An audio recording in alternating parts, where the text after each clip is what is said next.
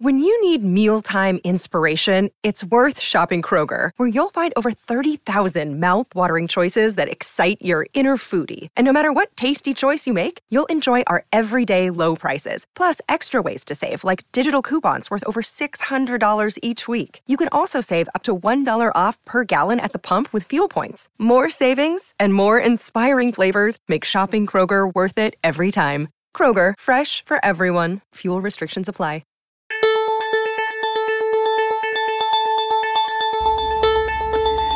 Hello, I'm Catherine Nichols, and this is Lit Century, a podcast where we talk about one book for each year of the 20th century.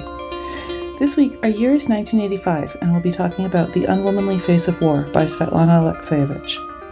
I'll be talking with Megan Buskey, the author of Ukraine is Not Dead Yet, A Family History of Exile and Return, which is coming out in February of this year, so really soon. She was a Fulbright Scholar in Ukraine and has written for The Atlantic, American Scholar, and the New York Times Book Review, among other publications. One way or another, she's been studying the former Soviet Union for about 20 years. And for a summary of this book, it is almost deceptively easy to summarize because it's an oral history of women who served as Soviet soldiers in World War II. And there are chapters made of paragraph-length reminiscences from each of these women.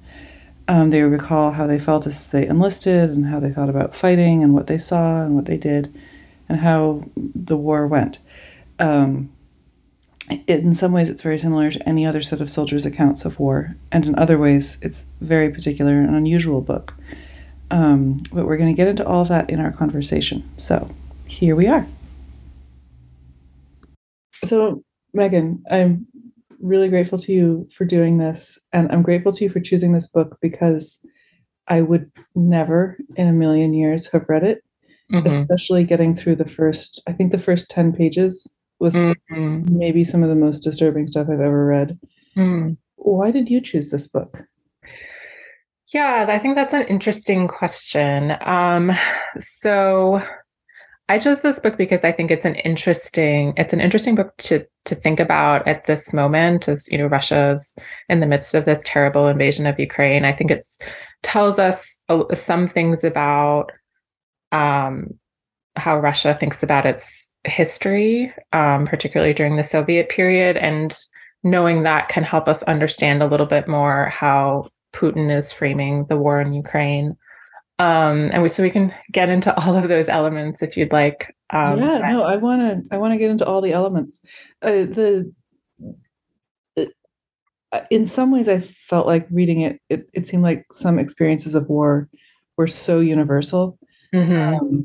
The idea that it's a bunch of 17-year-olds who think that it's all going to be over in 4 months, and they're all excited to enlist, and then the amount that just any social structure that would prevent any level of depravity and just harm and terror is just gone, and just the most disturbing, awful things you can imagine are just happening everywhere to everyone all the time, for years. And so in some ways it seemed like there's an interesting layering that the book does of things that seemed almost universal as experiences of war from civilian / ground soldier experiences to things that were very specific, as you said, like specifically Soviet, specifically Russian, and specifically female, because after all, it's a book about women. So anyway, I'm interested in your thoughts about both what seemed universal about it and what seemed really particular. And since you started with the particular, we can start with the particular. Yeah. So I think the reason that it's sort of illustrative to me about something sort of special about Russia and special about the Soviet experience is that I think the history of World War II is kind of conceived of and experienced in a very different way in the former Soviet Union than it is in the United States. So in the United States, predominantly, I think the story of World War II is primarily a story about the Holocaust. In the Soviet Union, for a variety of reasons, the Soviet Union, the Holocaust is now something of an aspect of the story, but it is, I would still say, not the predominant one. It is just one of many aspects of the story that people tell themselves about World War II. And I think that has to do in part because of the vastly different experiences that Americans had and then people in Eastern Europe had. In the United States, less than 500,000 people died during World War II. The territory of the US was largely untouched. In the Soviet Union, more than 25 million people died, and vast parts of the Soviet Empire were just completely destroyed. And I think one of the things that she does very powerfully at the beginning is lay out how much of an impact that had on the Soviet psyche. She talks about, obviously Svetlana Alexievich was born after the war, but she talks about the fact that it was, the war was always something that was discussed at sort of every significant life occasion you could have, at weddings, at funerals, at graduations. And it was in part because it was this just horrible kind of communal experience of suffering that people had that was inescapable for decades. And I think to some extent even continues to be inescapable. Going, as I've done a lot of, research and interviews with people of, who are now in their 80s and 90s. And it's just everybody in Ukraine predominantly, but everybody had just a terrible experience during that time. I mean, nobody was spared. And so I think this book is very, very helpful in allowing particularly Americans to understand a little bit of what that experience was like. And then similarly, and I think she gets into this also, very well, how the Soviet system sort of used that experience of war, particularly, this great victory of Soviet citizens over Nazi Germany, how it was used to, prove the sort of moral superiority of the Soviet Union, or at least establish its sort of moral bona fides. And I think, now it's Putin is using the history of the Second World War to some extent in terms of justifying his current invasion of Ukraine. And he's drawing on, obviously in a very explicit way, the history in terms of trying to paint the Ukrainian government as being, neo-Nazis or whatever. Yeah. Obviously, that's patently absurd. But I think he's also trying to appeal to what's still present in the Russian psyche of this idea that, Russia or the Soviet Union was a force for unimpeachable moral good in the Second World War, which was how the Soviet system kind of depicted it, depicted the victory over the war. And so he's trying to sort of structure this invasion of Ukraine in a similar way, that Russia's going to go in and take over, sort of save Ukraine. And so I think that's also extremely important for us to understand about what, how he's trying to use this narrative. Obviously, he's drawing on other narratives as well, but that's why I think, the particulars are especially compelling with this book right now. Well, so I wanted to go into that idea of moral good, because I think that obviously in the US, the idea of the Second World War is heavily coded with morality. The idea that there's the most evil and the most good are both sort of present in that conflict, and that it's sort of a reassurance after World War I that war can be moral and it can be necessary and it can be important, and that you can feel good about yourself for what you're doing at war. But I think there's two threads in the US version of that that I didn't necessarily see in this book, and I'm curious if you did. One thread is the idea that it's a pluralistic society that we're fighting for. That I think that some post-war, I guess the phrase that comes to mind is Age of Aquarius in the US like the idea that we should live in a pluralistic society, that some of that comes from defining ourselves as in opposition to a enemy that was in favor of racial cleansing. So there's like that side of it. And then I also think that like after World War I, it seems like there was a lot of questioning of gender roles, and saying like, well, you know, if this is what traditional masculinity got us into, what else can we do? And you know, men were wearing soft pink collars and writing books about falling in love with each other and stuff like that. That was one way that, you know, a lot of the literature of World War I is very queer, and a lot of the ways that people seem to talk about World War II is like a resurgence of men feeling good about doing traditionally masculine things, and that's like for justice, it's protective, it's not, you know, fundamentally harmful, which I think was, I mean, some number of people, I don't want to say everyone believed this about anyone.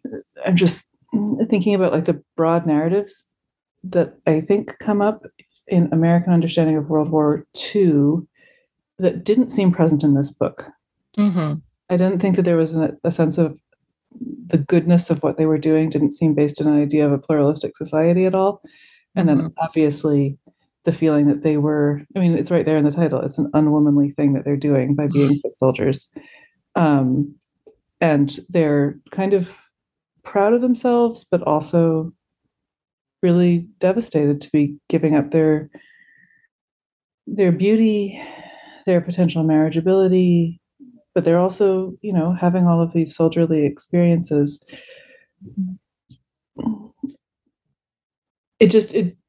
I mean, I think that like the US didn't have female foot soldiers and snipers the way that Russia did.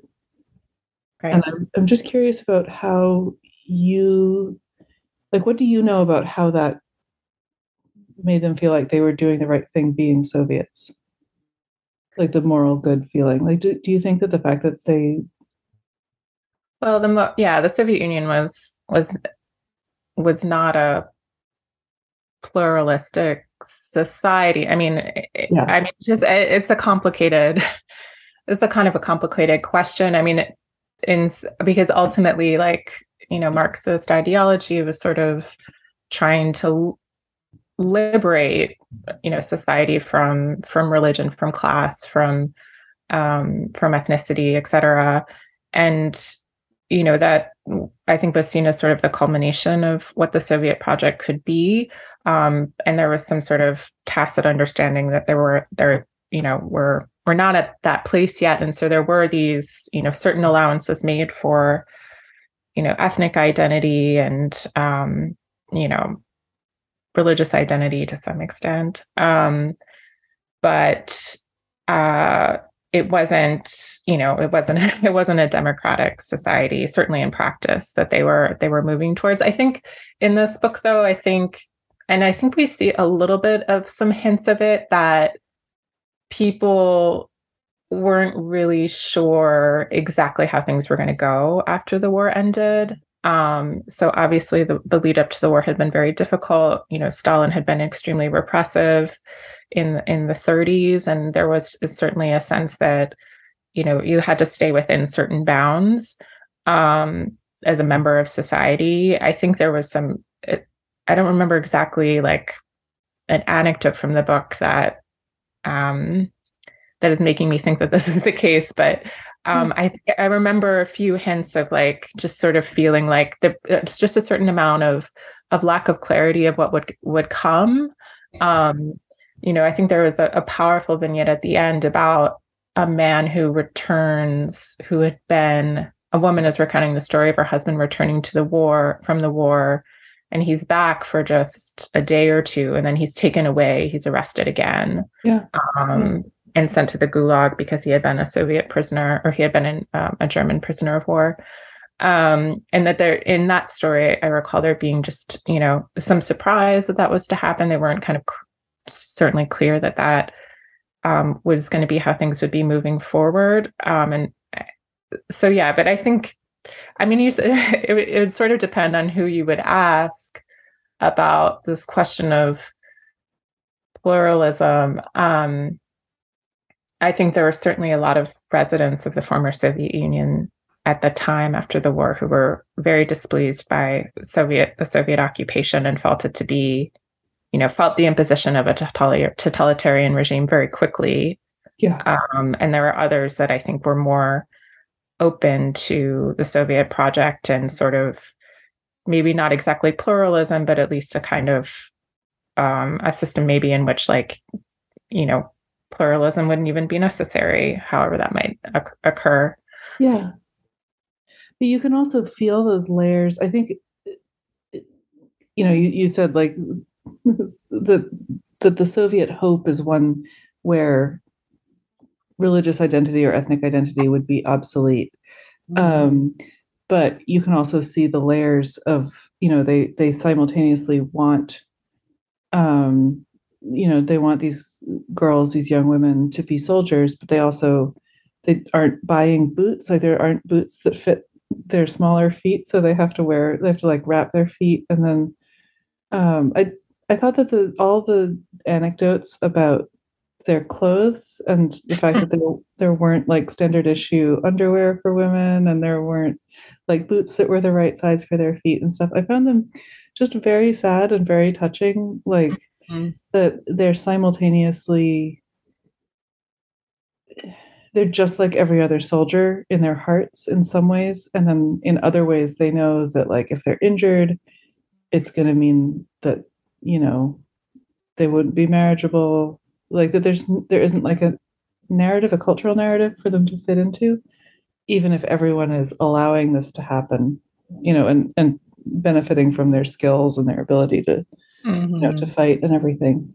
And I think that it's like it makes sense as something that's happening in a society that is so new to some of these practices that they don't know how. It's like, what is a veteran like in 50 years if she was fighting when she was 21? But it's like we have narratives for old soldiers who are men. They're not great narratives. It's not like those narratives are ones that people would want to take over. But we kind of know what a soldier is if it's a man. And I thought I mean, obviously that's the point of writing this. This is like her project was, what is a soldier if it's a woman? 40 years later. How many years later is it? It's like 40 years later, right? Yeah, actually 30. I think she started the research in the late 70s. Oh yeah, okay. I'm thinking of when the book came out. Yeah. Yeah. No, I mean, I think the angle about sort of gender identity and femininity, there's a lot of elements of that are heartbreaking, but they're also very interesting and I think revealing in their own ways. And there is a lot of discussion about clothes and sort of like, your sort of general comportment as a woman and how that was sort of taken away from these women during the war. But I think it shows something about, again, the complexity of this project. Like on the face of it, when this book came out, it was published as a book, I think in 1985. Yeah. It did very well in the Soviet Union. It was very popular. It sold millions of copies. And I think the reason that happened was because it sort of it gave space for a dimension of the experience of the Second World War, which wasn't really permitted in the Soviet Union, or at least was drowned out by this, the kind of hollow rhetoric of the Great Victory and, these, the wonderful kind of moral achievements of the Soviet Union during the war. So it was quite popular.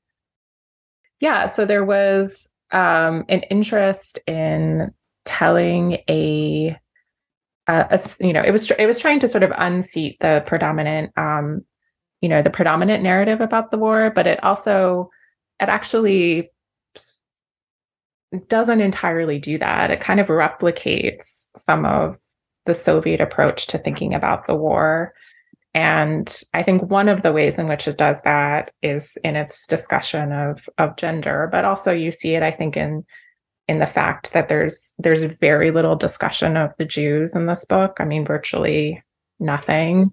There's very, very few instances of discussion of sexual violence. I was going to mention that there's basically like shockingly little discussion of sexual violence or like pregnancy, honestly. Right. As a possibility of something that could happen. Right. Yeah. And I think there's no discussion of sexual violence directed towards female soldiers. I think the only time it's discussed, it's when they talk about the Soviet soldiers that were raping German women, which was a horrible and widespread phenomenon. Yeah. And I don't know why that's not more widely included. I can imagine that it must have been extraordinarily difficult to get women to talk about those experiences. But I also wonder if there's some sort of kind of mindset on the part of Alexeyevich that like maybe she couldn't go there in the same way that in her discussion of gender. I think she has a very strong idea of what a woman is, and she sort of defines it very much in these kind of what I think we think of now as sort of normative terms. And so she's kind of attracted to bringing those things out in people's stories, but then it's sort of, something that's more queer is, I think there's a couple of instances where we get a little bit of a touch of it, but it's largely neglected. And, to some extent that's understandable given when this book was written. And, we have a very different dialogue about that stuff now, but I think you're right, especially given the historical context. I was thinking there's a few topics that she avoids to the extent that it's like there must be some taboo. Mm-hmm. Because like the number of women that are like, I was completely faithful to my husband who was, at the prison labor camp, or, it's like I was just in love with this one boy back home and I never looked at another man the whole time. Like sexual violence, any kind of sleeping around, or like, any kind of prostitution, any kind of unintended pregnancy or abortion, like a lot of things that might make the women seem less like everyone's little sister who's like really plucky and chaste. Mm-hmm. There was none of it. It was like everyone is like a good wife. And if she's not a good wife, she's just like everyone's little sister. And it just seems impossible to me. It seems impossible that that's actually the experience these women had. And I understand that there might have been really strong taboos against saying, yes, I had a boyfriend and I was in love with him, or I had a boyfriend and I wasn't in love with him, or, I hadn't, just any of the things that I just listed. It's like, there's like a character that, as you said, it's somewhat what she pulls forward, but there's some way in which it feels like, even though it's many women telling their stories, there's really only one woman, and she has a very consistent voice. Yeah. And she is kind of pure and brave and true. And in one version of her life, she never marries and remains a virgin. And another version of her life, she's a widow and she's carrying her 4-year-old through a swamp for, just devastating journeys that these people are describing, but in some ways the way that Alexeyevich is having them talk about it, reporting them talking about it, it's like there's always this certain spirit of like, purity and pluckiness. Yeah. And it kind of makes me wonder, because sometimes people do cut, like the whole society can be like pure and plucky for a while. Like it may be that actually is how they sort of describe themselves to themselves. Mm-hmm. It's just like everyone in the early 2000s was like optimistic and entrepreneurial, and it's Right. like a certain feeling that like we could kind of fix things that were wrong with society. Like I think like in some ways I could imagine just having experienced certain optimistic eras in my own culture.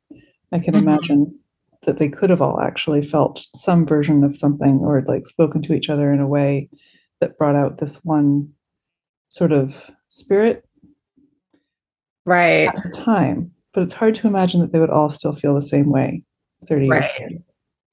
Yeah, and I think that kind of introduces like an interesting, set of issues around Alexeyevich's methods. So, this book is sort of just, it's cataloged as nonfiction. The testimonies included are described as being oral histories.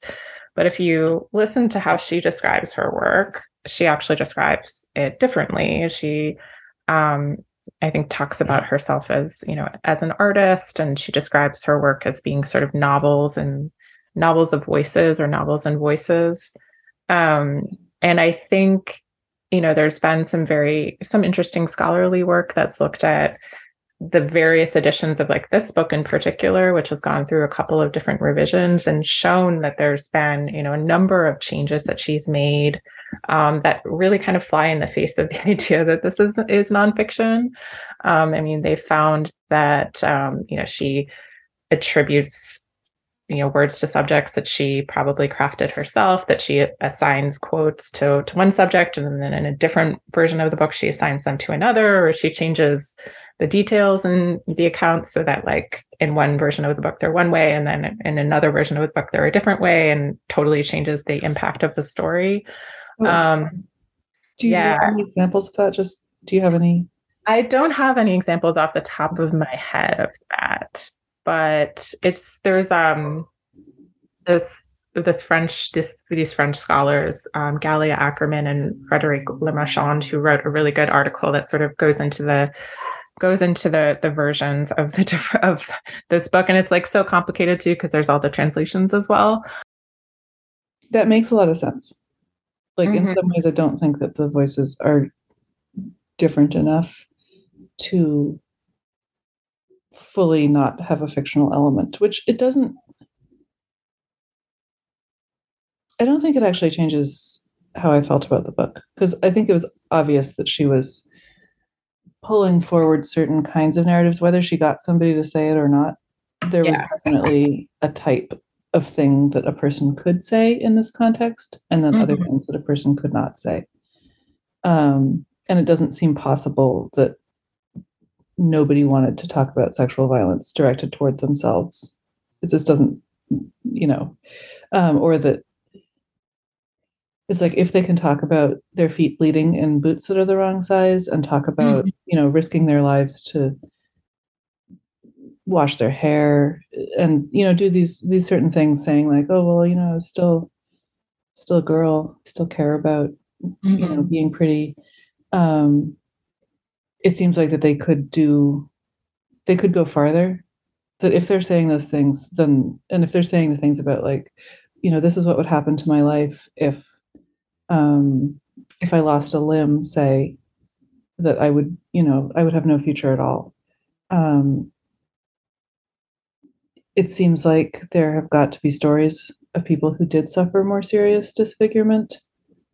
And I think that in some ways, she's got to be avoiding those stories for a reason, At least I didn't see them. Maybe I missed them, but my feeling was that there's some way that the people that she's talking to had a very intense, very horrible experience in many cases, but they also were kind of okay. Right.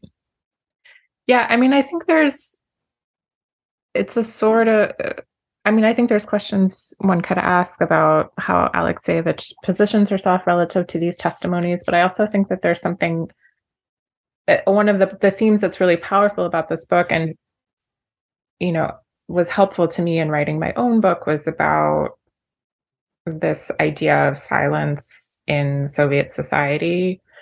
And I had originally looked at this book because I was writing about my grandmother's experience during World War II. And I was like, oh, great, like a book about Soviet women's experiences during the war. Yeah. But I realized very quickly that it was really just focused on women in combat, and my grandmother wasn't in combat. So I sort of didn't look at it very carefully, but eventually did return to it. And what I found the most useful was some of her more evocative writing about just how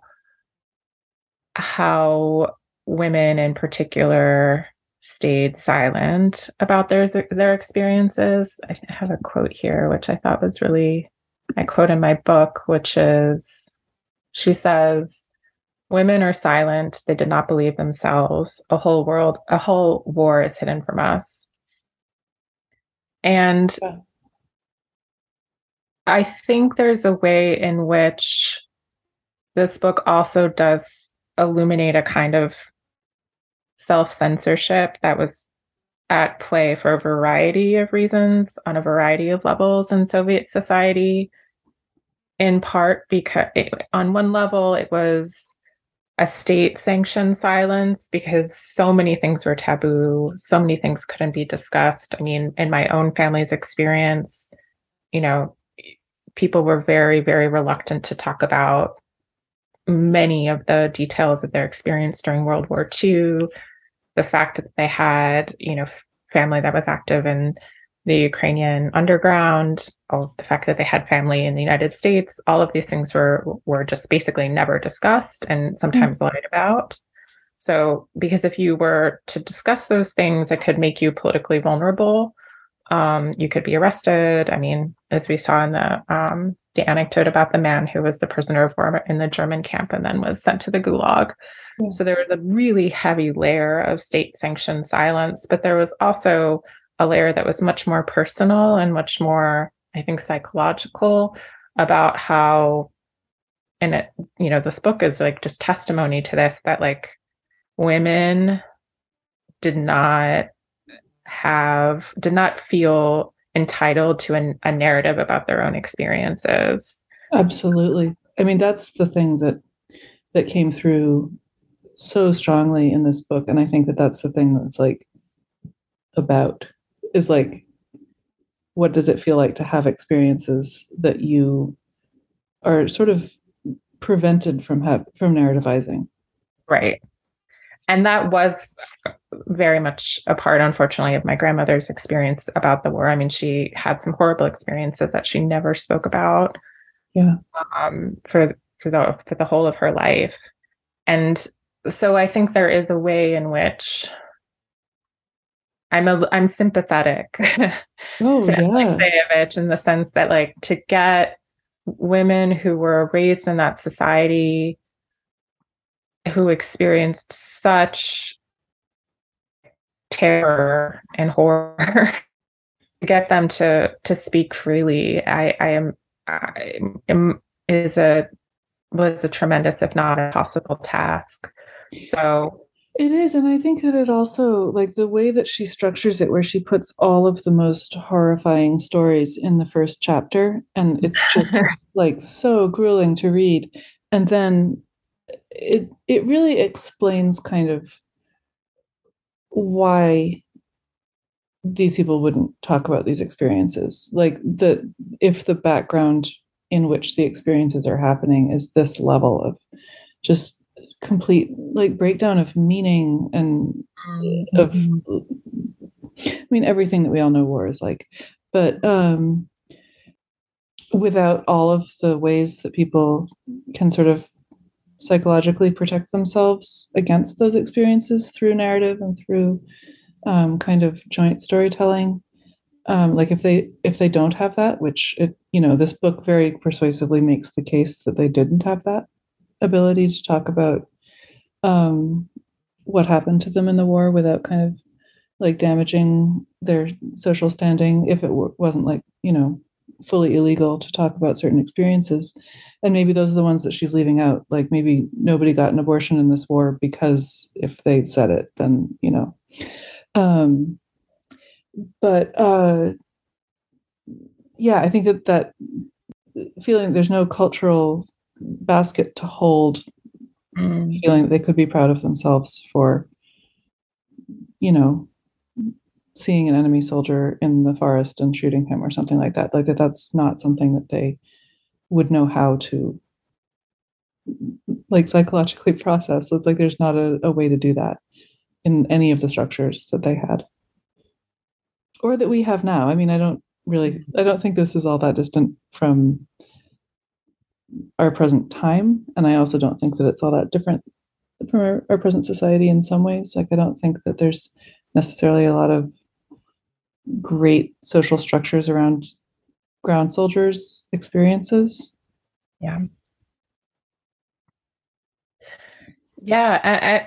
And I think one thing that sort of struck me as reading this book was how powerful Alexeyevich's voice was in relation to these narratives. I mean, sometimes it almost strikes me that her voice, like just that first chapter, and then every so often there would be just like a segment where she would write a little bit about her experience processing the stories or going to find people to speak with.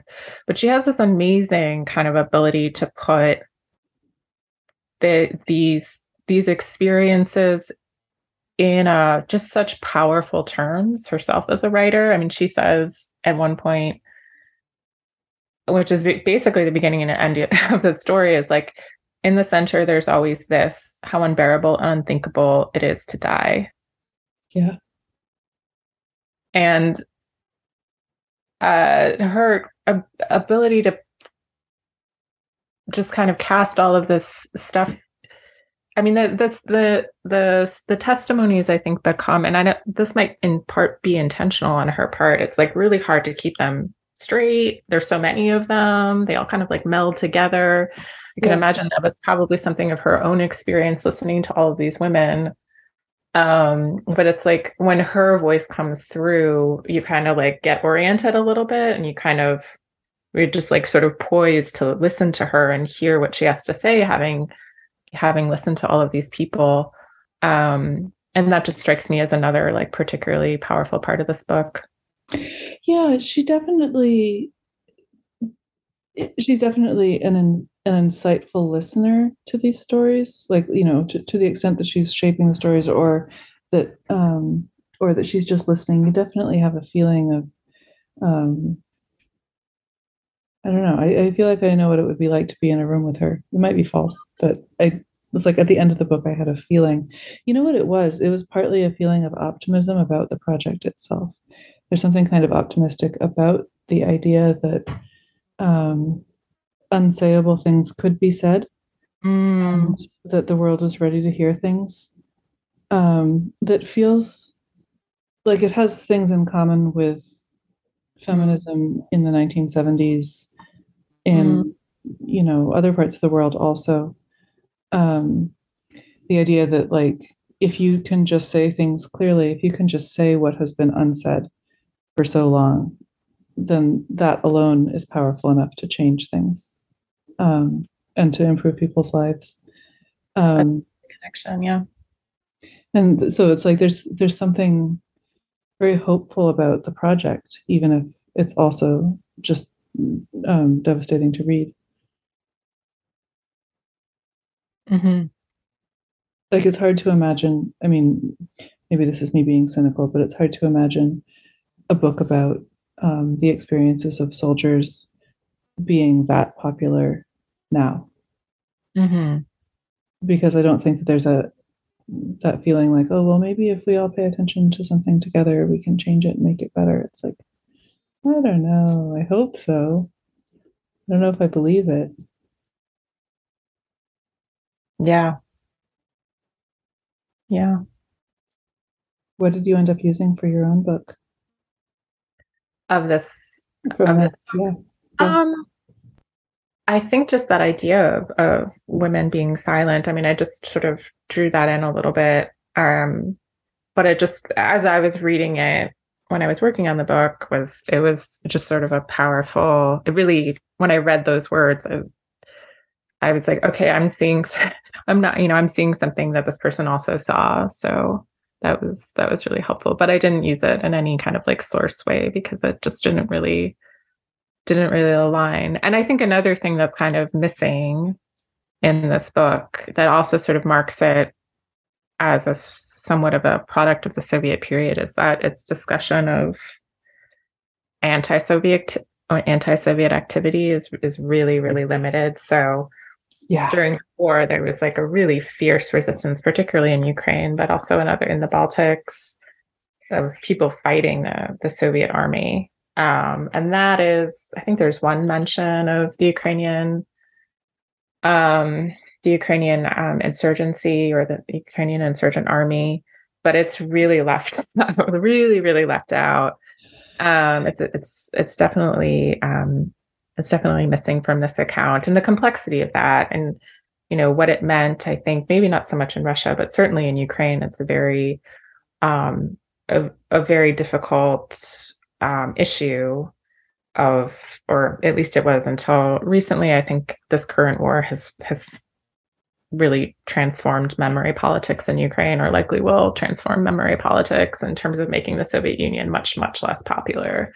But in a lot of parts of Ukraine, there were these competing legacies, competing narratives about who were, the true kind of victors of, not so much the victors of the war, but who were who was the sympathetic side. That is such a good point. That is such a good point, because it's in this book, there's the feeling of like, oh, we're going to go to war, and it's sort of like, oh, we're going to defend our homeland. And like, we don't feel safe if we're not one of the ones who are, if each of us, I'm saying we because it's like all of the voices, then they're all, signing up, enlisting to become soldiers. There's not really a very subtle sense of what they think they're fighting for, other than just the homeland. There definitely isn't anyone signing up for anything that could be like resisting the government or anything like that. Like that is not the kind of consciousness that any of these voices seem to have, which, as you say, suggests that she's purposefully leaving that out, or purposefully not having them say, I have a sophisticated political understanding.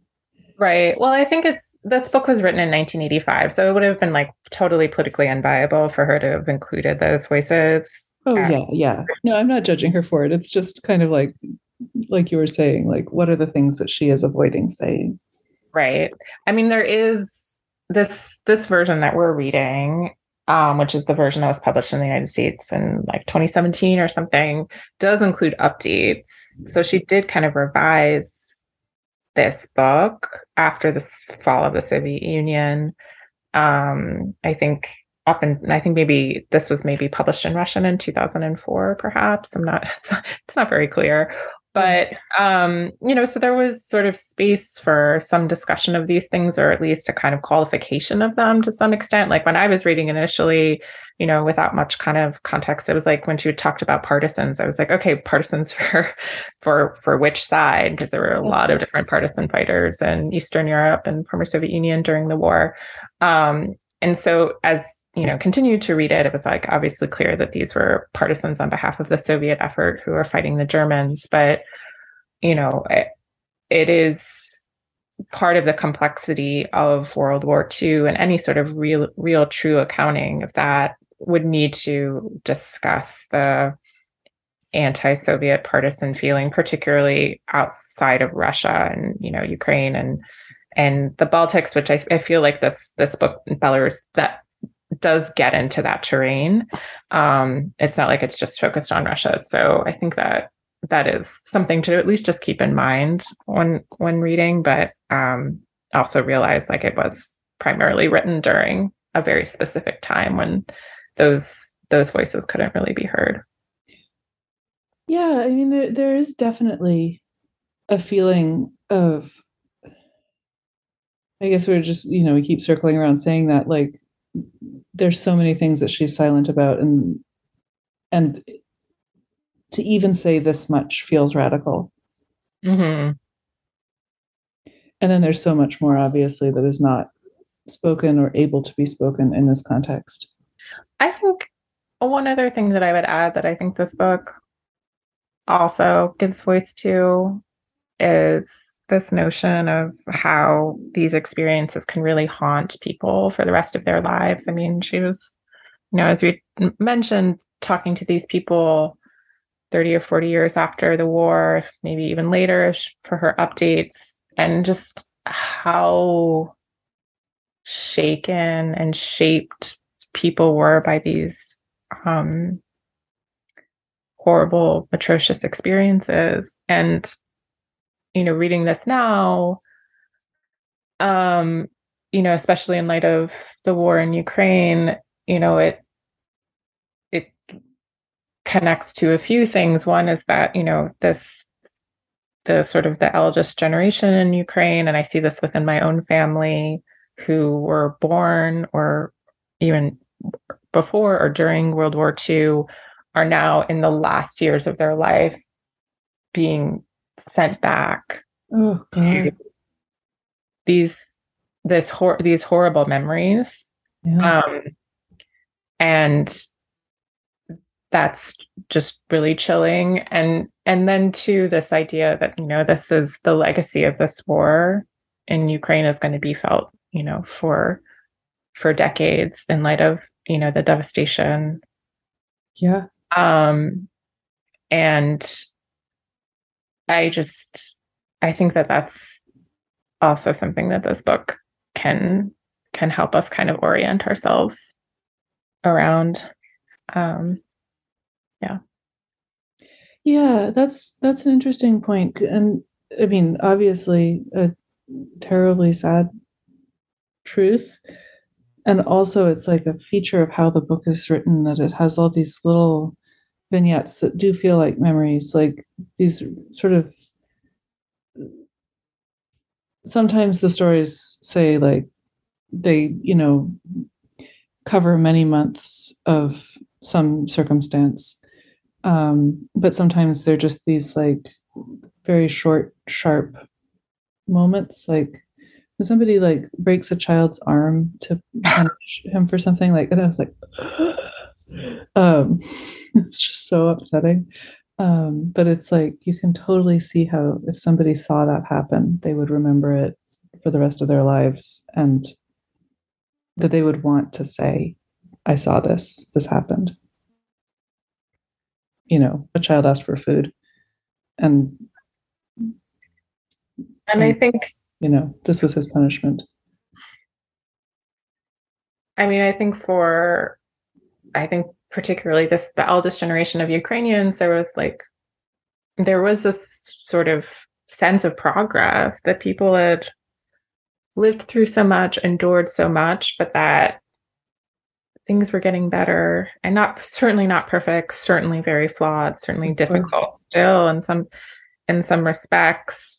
But I think, it's very difficult to see how heartbreaking it is for people to lose the sense in that kind of the last chapter of their lives, that they're leaving their families, they're leaving their children, their grandchildren, their great-grandchildren to a world that is so broken and violent, and in a way that they know sort of intuitively from their own earliest experiences. Yeah. It's hard.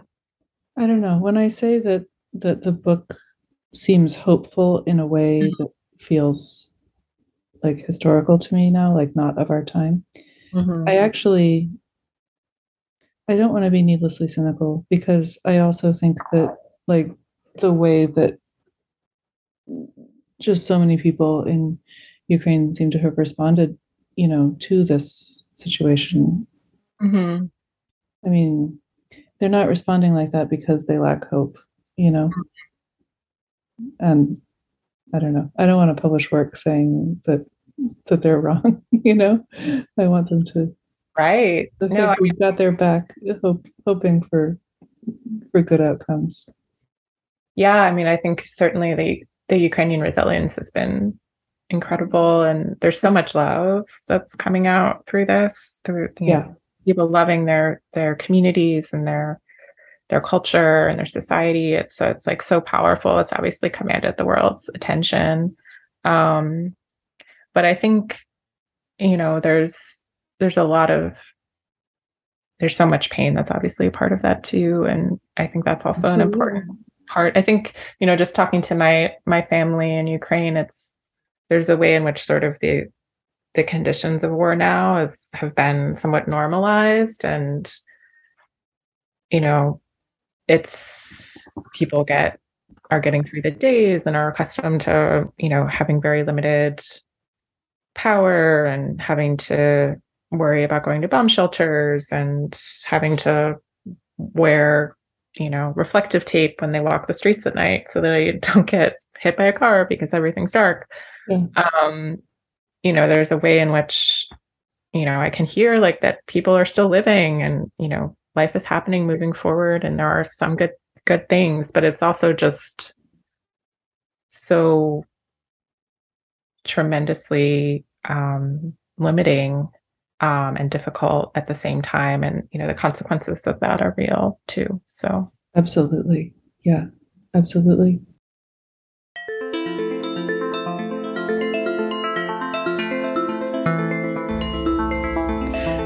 All right. That's the end of our episode on the unwomanly face of war. Thank you to Megan and to Adam Bear for our music, as always, as well as to everyone at LitHub for hosting us. We love to hear from listeners, so please rate and review us on Apple Podcasts, or tweet to us at LitCenturyPod on Twitter, or email us at litcenturypodcast@gmail.com. Thank you, and goodbye till next month.